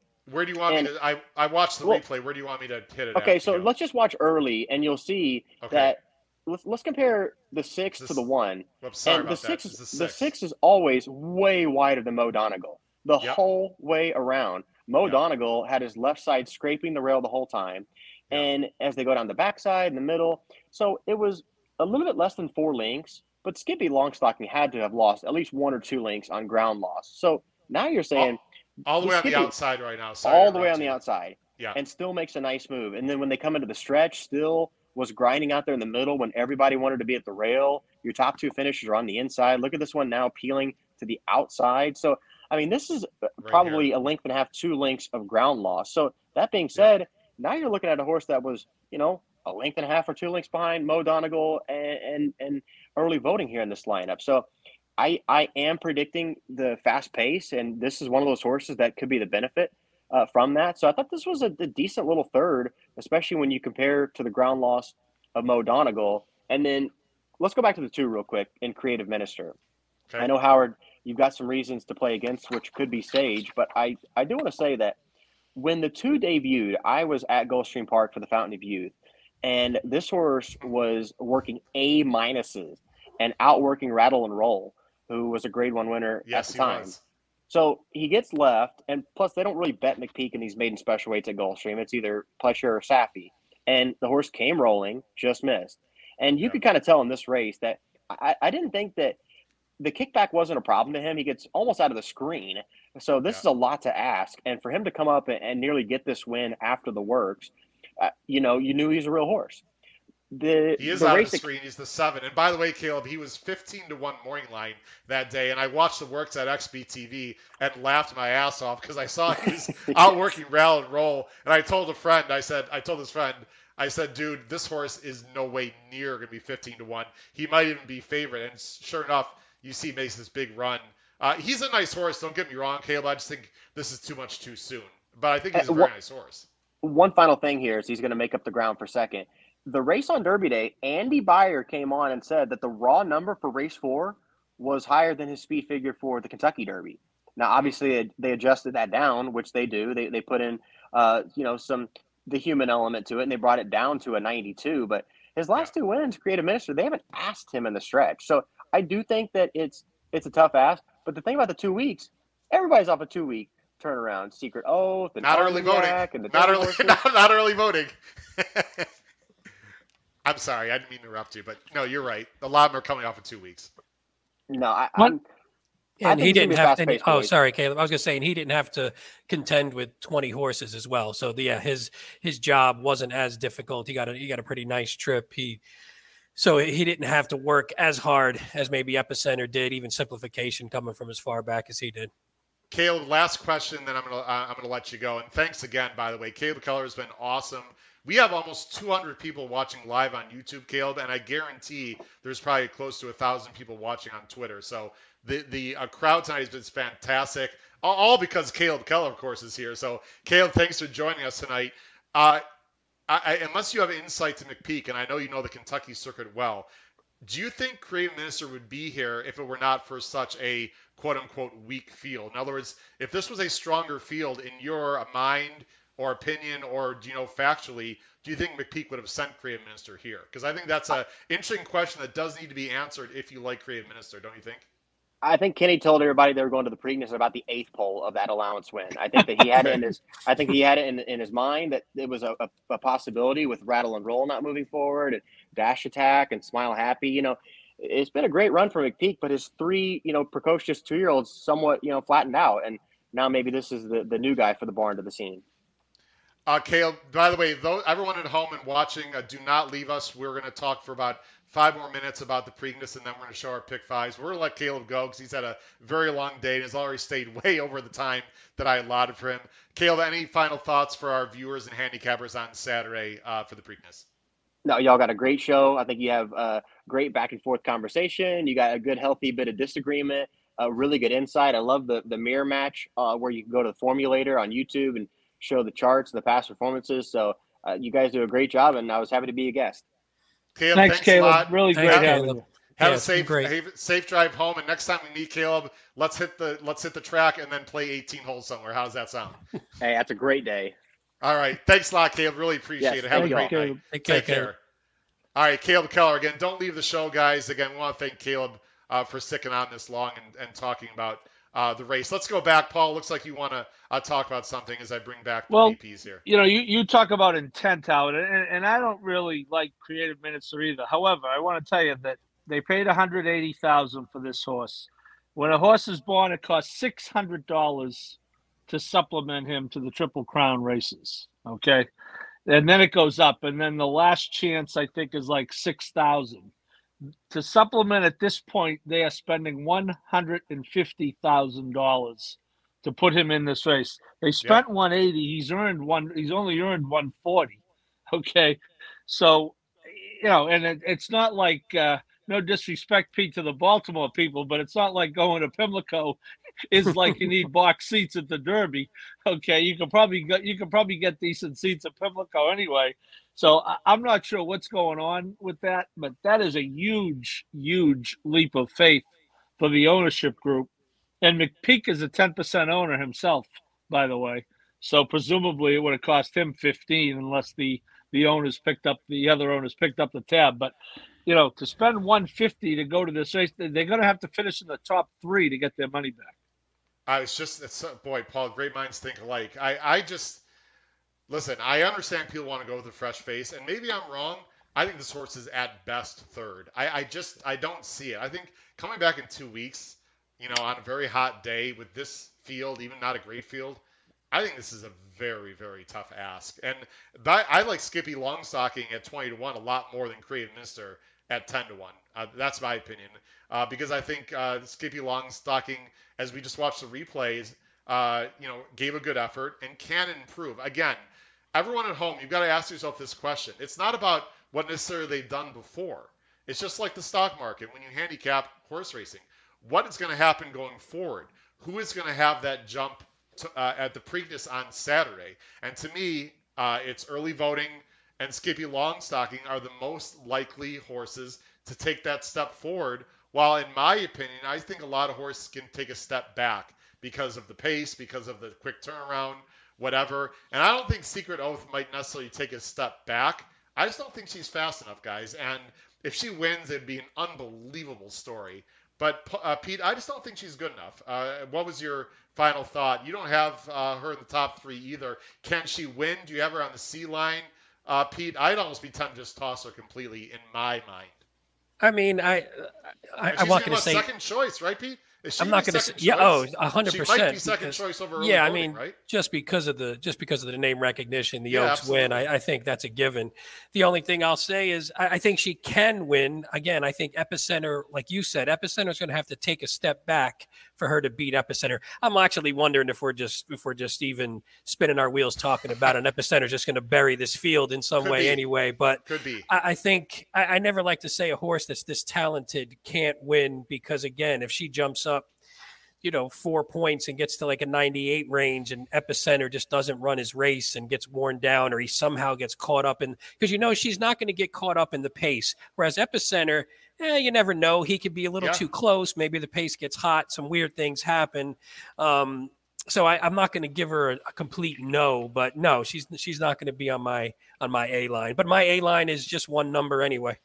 I really, and I'm going with early voting, guys. I like him a lot. I think I might. By the way, people that are listening and watching, please comment in the chat. Who is going to be second choice in this race? I'd love to hear your opinion. Not your second choice, but on the tote board. Is it going to be Secret Oath or is it going to be early voting? I'm fascinated to hear what people believe watching the show tonight on who you believe will be second choice in this race because I think it's actually going to be a Secret Oath, and I think I'm going to get 3.5 because people see Armagnac, Paul, and they're like, oh, that's going to hurt early voting.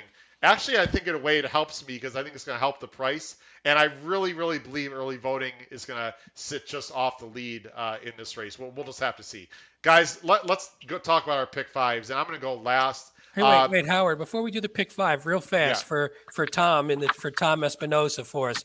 Hey, Tom, in the 14th, the degenerate race, I know Paul handicapped it. Best bet of the day. Best bet of the day. It's not a great price, but it's my best bet of the day. The 3 Quicksand. I don't even know how to pronounce it. Quicksand, whatever you want to pronounce it. Best bet of the day. Take it to the bank, Tom. That's for you. There you go, Tom. There you go, Tom Espinosa. Quicksand, whatever that is. Hey, Pete, you just saved me 13 seconds of my life that I would have taken to handicap that race. I actually handicapped it all the way through. I didn't even know what the hell I was looking at half the time, but I actually went through because I knew Tom would be looking for something there. All right, Pete, just because you brought up the degenerate special, I'm going to let you go first. Again, please stay with us, folks. We're going to be on for about another 10 minutes here. Let's talk about ticket construction because I think it's fascinating, mainly because Pete and Paul, and all you viewers and listeners out there, a lot of people are going to be singling Epicenter.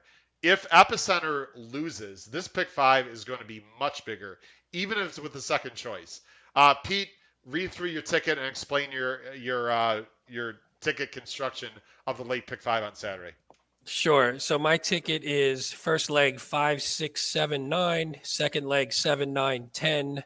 Third leg 1, 6, 8, 9. Fourth leg 2, 3, 6, 7, and fifth leg I'm singling Epicenter. But I think so for the sort of caveman ticket to keep it under the number, I went with the single of Epicenter, which is probably what I would do in my top line A, whatever you want to call it, highest denomination ticket. I think I'll single Epicenter, but I don't think I'm going to go out and just be happy just having him. I'm going to take a couple horses. I actually like Creative Minister, so I'm going to have him. I'll have early voting because I do think he is the best speed, and I think he took it wire to wire, wouldn't shock me at all. So I'm going to definitely have a ticket with at least those two on it. Those are the only two, maybe Secret Oath if I get, I don't feel like getting beat by her if it is a nice ticket. And again, beating Epicenter with anyone, I think is going to make this pick 5 pay off, especially because like Paul said, that leg 4 wide open. So I think you can get any kind of price there. I think actually like I said, I think at the beginning of the show, I think the first 4 legs are just sort of wide open. So it might be we're even to Epicenter. If you can just get those top 4 and you can get a couple prices in there, I think it could even pay to Epicenter, maybe not balloons, but at least a decent amount. I want to show everyone very quickly. I've had a bunch of people, Pete and Paul, ask me about a caveman ticket versus an ABC because not everyone's familiar with what I've been talking about. This is my YouTube page, of course. If you look below, everyone, on my YouTube page, I have a section called betting strategies.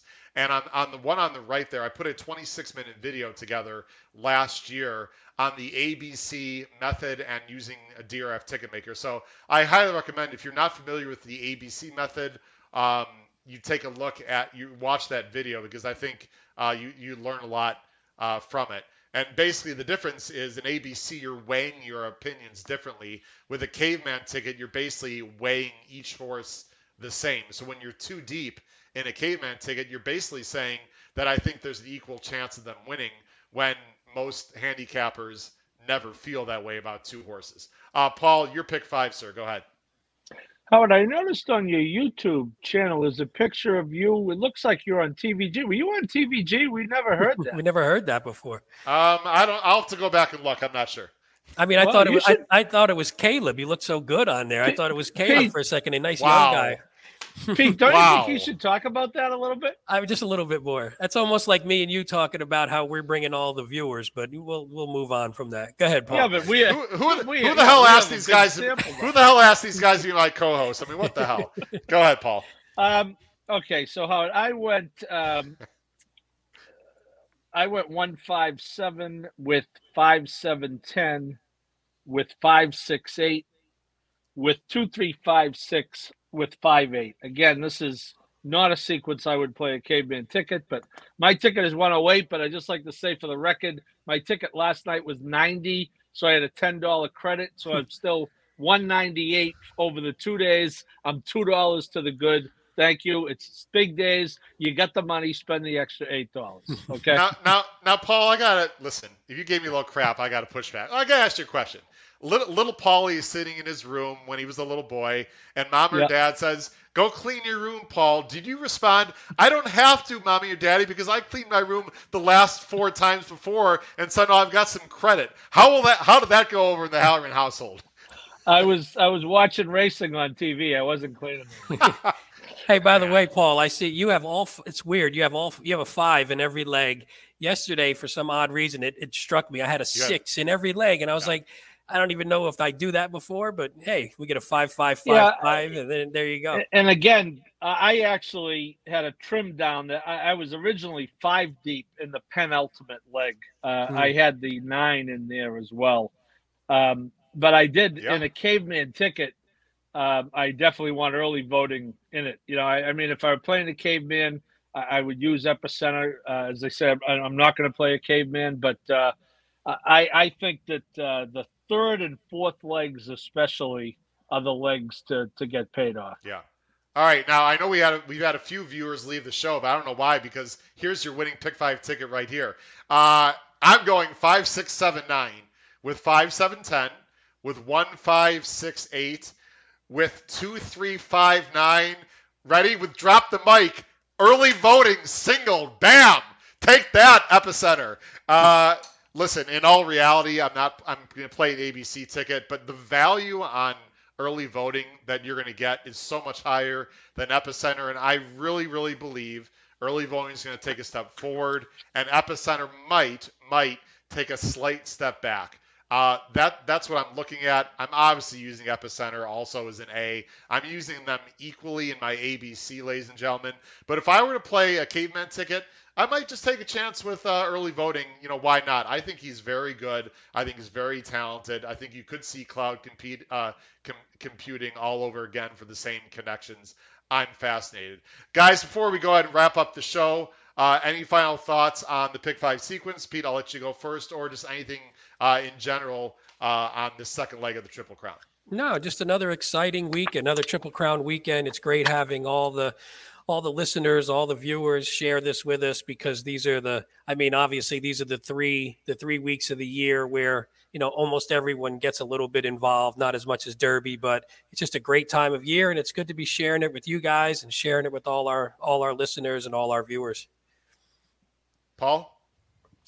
I would want to thank Caleb, and you know, I want to say just something very quickly about people in horse racing. You know, Andy Serling came on last week at the last minute because Big A had to be on the air, and Yeah. Andy Sterling was on the air that night until 6 o'clock. Now, Andy lives in the city. He takes public transportation out to Belmont. You may or may not realize that, Yeah, but no, I know. it's a minimum of an hour to get back into the city. And he was on with us at, I think it was 8:15, Howard, 8:30 maybe. Nick Tamaro was ready to come on, but he was calling races. The things, and I've found this in my kind of side job with doing interviews, reaching out to people in racing that, are big names, having to call Dallas Stewart for a Travers preview and leaving a message, and called me when the plane landed, before he got off the plane, and, reaching out to people. It just doesn't happen in other sports, and these guys are at the top of their game. Andy Serling, like him, don't care. He is absolutely at the top of his game of what he does. Caleb Keller is a phenomenal young talent on TV. Nick Tamaro, I think, is as good a handicapper as out there, and he's becoming a really good track announcer. So I just appreciate people like that, recognizing, obviously, the burgeoning nature of this podcast and how much it has improved over the last several weeks, and being willing to come on with us. Nice dig at the end. That was a very beautiful sentiment with a dig right at the end. I love it. That's East Coast right there, baby. Howard will be well taken care of, Pete, at Belmont. We'll take care of him. Yeah. I'm going to end the show with this. This show is at the moment that I decided to bring you guys on as co-host was one of the best decisions I could make for this podcast a few weeks ago. And you guys are doing an awesome job. The feedback has been tremendous. So thank you guys for all the time and effort you're putting in. And Paul, I just want to echo the sentiments. I mean, people are probably listening like Howard keeps saying, we'll let you go. It's hard to tell, right? Because we love talking about horse racing. Caleb loves talking about horse racing. But then again, he just worked a 6-hour shift. Maybe he has to go home to a family. I'm not sure his situation, but whatever. He's got traffic to deal with out on the West Coast. I know he's out there in California. I'm pretty sure. So it's tricky for me. Should we let Caleb keep talking? Do we let him go? But Caleb Keller was fantastic. Thank you so much. We look forward to having him on again. Ladies and gentlemen, that's going to wrap it up. Next week, we are on Tuesday. Again, if you weren't here at the beginning of the show, I know a lot of you were not. Next Tuesday night, 8 p.m. Eastern, we're just going to have a viewer Q&A. So email me questions or DM me on Twitter. Any questions you have for any one of us. I'm not sure who's going to be on with me on Tuesday, but you can ask us anything about horse racing. And I put this out on email. If you want to ask me some other questions about my life in general, I'm within reason, of course. I'll be happy to talk about myself a little bit as well. So next Tuesday is just purely, let's take a little break on handicapping and just have a Q&A. So please join us next Tuesday. And then a week from today, 8 p.m. Eastern, we're going to have Billy Koch, the racing manager of Little Red Feather Racing out in California, will be our guest next Thursday. Talk about his program and also the late pick 5 next weekend and the stake races they have on Labor Day weekend at Santa Anita. For Pete Visco and Paul Halloran, this has been Howard Cramson, episode 141 of the HHH Racing Podcast. We wish everyone great success on Preakness Day this Saturday. Stay cool if you're out there. It's going to be hot. Take care, everyone. Have a great night.